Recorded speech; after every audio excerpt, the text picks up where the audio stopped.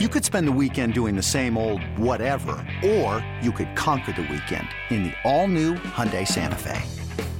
Visit HyundaiUSA.com for more details. Hyundai, there's joy in every journey. With threats to our nation waiting around every corner, adaptability is more important than ever. When conditions change without notice, quick strategic thinking is crucial. And with obstacles consistently impending, determination is essential in overcoming them. It's this willingness, decisiveness, and resilience that sets Marines apart. With our fighting spirit, we don't just fight battles, we win them. Marines are the constant our nation counts on to fight the unknown. And through adaptable problem solving, we do just that. Learn more at marines.com. Welcome to the King of All Kings podcast. Street Vibes. Hosted by Kenny Caraway and Jason Jones. It was the Bucks. I mean, look, I'm all for if people wanna, have a play on the beam. It's good. It's good. Like we chant light the beam during the game. Over, you got to be able to take it. I just want it to be good. The Bucks one, I guess maybe I shouldn't be too mad because they didn't get like disrespectful or nothing. They just lit the beam. It was like lighted green or something like that. But they didn't get disrespectful. They kept it PG. I guess it's all right, but I wasn't like, oh, that was clever. That's dope. Well, we knew this was coming. We knew, well, I guess if you want to look on the positive spin, that means the Kings are on somebody's mind. Yeah. I don't have no problem. So, I mean, before all the jokes was just about how terrible they were. So, I mean, this is a different type of they're on our, at least it's no longer you circle that and say, what's the comedic joke about them as a team? Now it's like, oh, they have a corny little light in the sky. I don't know. And you only see the light when they win, so we don't want them to light up their beam. I mean, it should be an interesting little thing. I mean, because NBA social media teams are just like always in their own little battles anyway. Right. At some point, you're going to need something different than a beam. I don't have no problem with it. I'm just saying, I was like, damn, I like for him to be funny or to be clever or something like this. This wasn't really funny or clever, but like I said, at least they didn't disrespect. So, you know what's real funny though? What's that? You got that Giants hat on longer than Aaron Judge had it on. Come on, man. That's uncalled for. It's uncalled for. It's Bay Street Vibes here. Kenny Caraway, Jason Jones, if you haven't figured it out already. And yes, y'all woke up excited like we getting Aaron Judge. No, we not. The Giants getting played time after time again. Oh, and Xander Bogaerts Padres just go get another $200 million guy. It's nothing. Another shortstop. I mean, they've got like, I guess they don't care about shift, no shift. They're like, we're just gonna sign up shorts. We're gonna sign up every infielder. These fools, the Giants were talking for years about, oh, we got to get these guys off the books and all this. They printing money, talking all this other nonsense. Yet the Padres have what is it now? 3 guys? No, Machado making like $200 million. They got like 4 guys that are making $200+ million. Yeah, they got at least 4 north of $200 million. And the Giants are sitting up here. Oh, we got to wait till people get off the books so we can shut the hell up. Hey, they got a plan. They got a long-term plan. Yeah, it ain't got nothing to do with baseball. I know that much. Hey, I've heard this theory about my Dodgers too. They've said that there's people in the organization who say as long as they're still drawing $3 million a year and getting getting some postseason revenue, to them not winning in the World Series or getting there doesn't really matter because they're profitable. So maybe the Giants are on that but they kind of can't be because they have a lot of people dressed to seats at their games, and they were selling Dodger merchandise in their stadium, which was that reminds me of back in the day when I used to go to Warrior games when I was in college during the whole a great time out era where all they hyped were who's coming to town. And you would go to the Warriors team store and you could buy whatever team was in town. I bought so much Lakers shit at Warrior games. Embarrassing. That's why I say these Giants owners, they don't care about the Giants. Like I said on D-Lo and KC today, I'm sounding like Eddie Robinson Jr. They ain't Giants. I'm Giants. All right. They ain't Giants. I'm Giants. This is the Charles Lott Johnson, whatever his name is, Farhan Zaidi. They ain't Giants. I'm Giants. They don't care about the Giants. They're doing a fine job. They're doing a fine job. Leave them alone. They got a plan. Well, we know who ain't Giants or ain't Dodgers or ain't Padres. That's the Sacramento Kings. Sacramento Kings back in action on Wednesday night as they were at Pfizer Forum. They lose to the Bucks 126-113. Off the top of my head, Jason, not in the moral victories or whatever, but I'm just talking about the game. I mean, it didn't look overmatched. I don't know if you ever really thought they were going to win the game, but they were there. They had an opportunity and just really couldn't come through in the clutch. Yeah, they kind of were hanging around, and a championship caliber team like Milwaukee does what they do in those situations.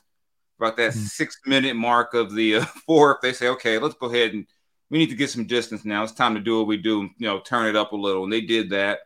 I mean, Giannis is Giannis. I mean, but when you get the Bucks with Giannis, Drew Holiday, and Chris Middleton, they're just so tough to beat. And one thing that jumped out to me is that kind of that weird matchup that Brook Lopez is.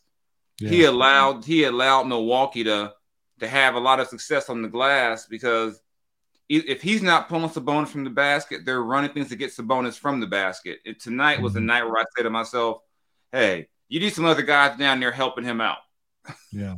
Because Giannis and Lopez, you got two big guys on the glass. There's got to be a gang rebound tonight. Well, see, and this is what I thought we talked about a little bit earlier. I was like, and they didn't do this, I don't think. I got to look at the tape a little bit more, but I wanted Sabonis on Giannis. And I know that sounded a little crazy, because first of all, nobody's going to stop Giannis. Sabonis, footwork-wise and foot speed-wise, is a little bit of a matchup for Giannis or disadvantage for him going up against Giannis. But I just felt if you stuck Sabonis on Brook Lopez, that would draw him away from the basket. Yeah. Brook Lopez isn't going to he's going to stay on the perimeter. He's not going to attack the basket and, pump fake and go to the cup. So I felt you could get away with putting Keegan or Harrison on Brook Lopez and keeping Sabonis on Giannis, where Sabonis would be closer to the basket. And it didn't really work out that way. I'm not sure it really mattered, one way or another. But you're right. It is a tough matchup and a tricky matchup for a team like the Kings, who only have one real big man to kind of go up against two big men in Giannis and Brook Lopez. But it's not a Kings thing. I guess the Bucks do that to everybody. That's why they're the Bucks. Yeah, and one thing about that too is just that it wasn't always that Sabonis was on Lopez. There's rotations. He's going to have to cover a shooter, and now Lopez comes down and he's got Harrison Barnes trying to box him out. And Lopez is a big guy. He's 7'1". Yeah, he ain't got to jump. He just stands there, tips the ball to himself. Tips it back in. So it's a matchup thing. The Bucks are a pretty damn good team too. On top of that, so I mean, there's a reason why the Kings haven't beaten them. I think they're winning it all. Yeah, there's a reason why the Kings have never won in that building and haven't beaten them since 2016. Yeah, it's been a while. It's been a while. So, one of the things that I always look at with this Kings team as of late is their ability to shoot the three ball. They hit 12 of them. I'm always usually saying like 12 or more threes. When they got into the 3-game losing streak that they had before, it was a combination of teams game planning against them. And I think the Kings going away from what I think is part of their identity, shooting the three ball. And you saw those games where they were making like 7 threes and 6 threes. That was like, and they were only shooting like 21. And I know it's a dangerous make or miss type league, and it's a dangerous way to play. But I think this team, as they're put together and the way they play, they got to be true to who they are. They're a team that gets the points up, and they definitely get the ball up from beyond the arc. And that's something that I always look at with them if they're playing well or they win a game or they lose a game. Tonight, they were 12 of 38 from beyond the arc. So they're right on the cusp of what I say I need to see from them. I usually say 12 or more threes gives them an opportunity to win. And look, to be honest with you, they give them an opportunity to win. They were there. They had an opportunity. They just couldn't really hit some shots late. So yeah, they were only outscored. The Bucks only hit 2 more threes than them. The Bucks, had 3 more field goals. they outscored them by 5 at the line. So you take the 6 and the 5 from the line. That's pretty much your ball game right there. I mean, it wasn't, they lost by 13, but until the later stages, it didn't feel like a 13-point loss. Right. It was a much closer game most of the night. Milwaukee's damn good. So I mean, it's kind of hard to be like, oh, what you could have did, the Bucks are a championship level team, and the Kings are not a championship level team. So these are the type of games where you look at it, you say, well, you know what? You go on the road and lose at Milwaukee. You look at the game, when the Bucks lose, when they lost at home last week because AD went Wilt Chamberlain on them. Right. Right. And you can't just have, an okay game, a decent game for Sabonis where he only gets 11 shots. If you can't have De'Aaron shoot 5 to 16 and expect to go to Milwaukee and win that game. You can't. Yeah, you get 23 from Sabonis, you get 20 from Harris, you get 20 from Harrison, you get 16. You get 16 off the bench from Malik, but then 15 ain't bad for Keegan. Herter with 13, but you need your stars to have on the road. Your stars carry you, and and we'll get into that later. But yeah, your stars carry you in road games, and on this one, they didn't get their stars to carry them.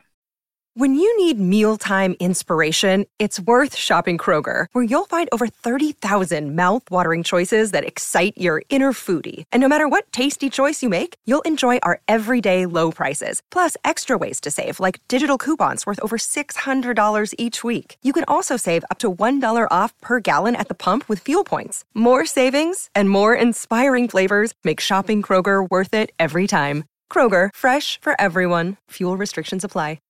Yeah, I mean, Domantas Sabonis, 23 points, 12 rebounds, 7 assists. He was balling out there. Harrison Barnes had the 20 points the 15 to 20 points that you look for from him. Even Keegan woke up a little bit, but like you said, we'll talk about it probably in the next segment about what they needed. But I also want to say Jrue Holiday with 31 is big time. But you look at, we talked about a little bit about Brook Lopez, and his 17 points was pretty big. 17 points, 9 rebounds. He only had 2 threes. So one of the things that I talked about earlier in the day, I was like, well, look, if you do the defensive assignment that I talked about where Keegan or Harrison is guarding them and they want to dump it down or, get Brook Lopez on the block or inside and score that way, I was like, good. That means Giannis isn't shooting. You know what I'm saying? Yeah.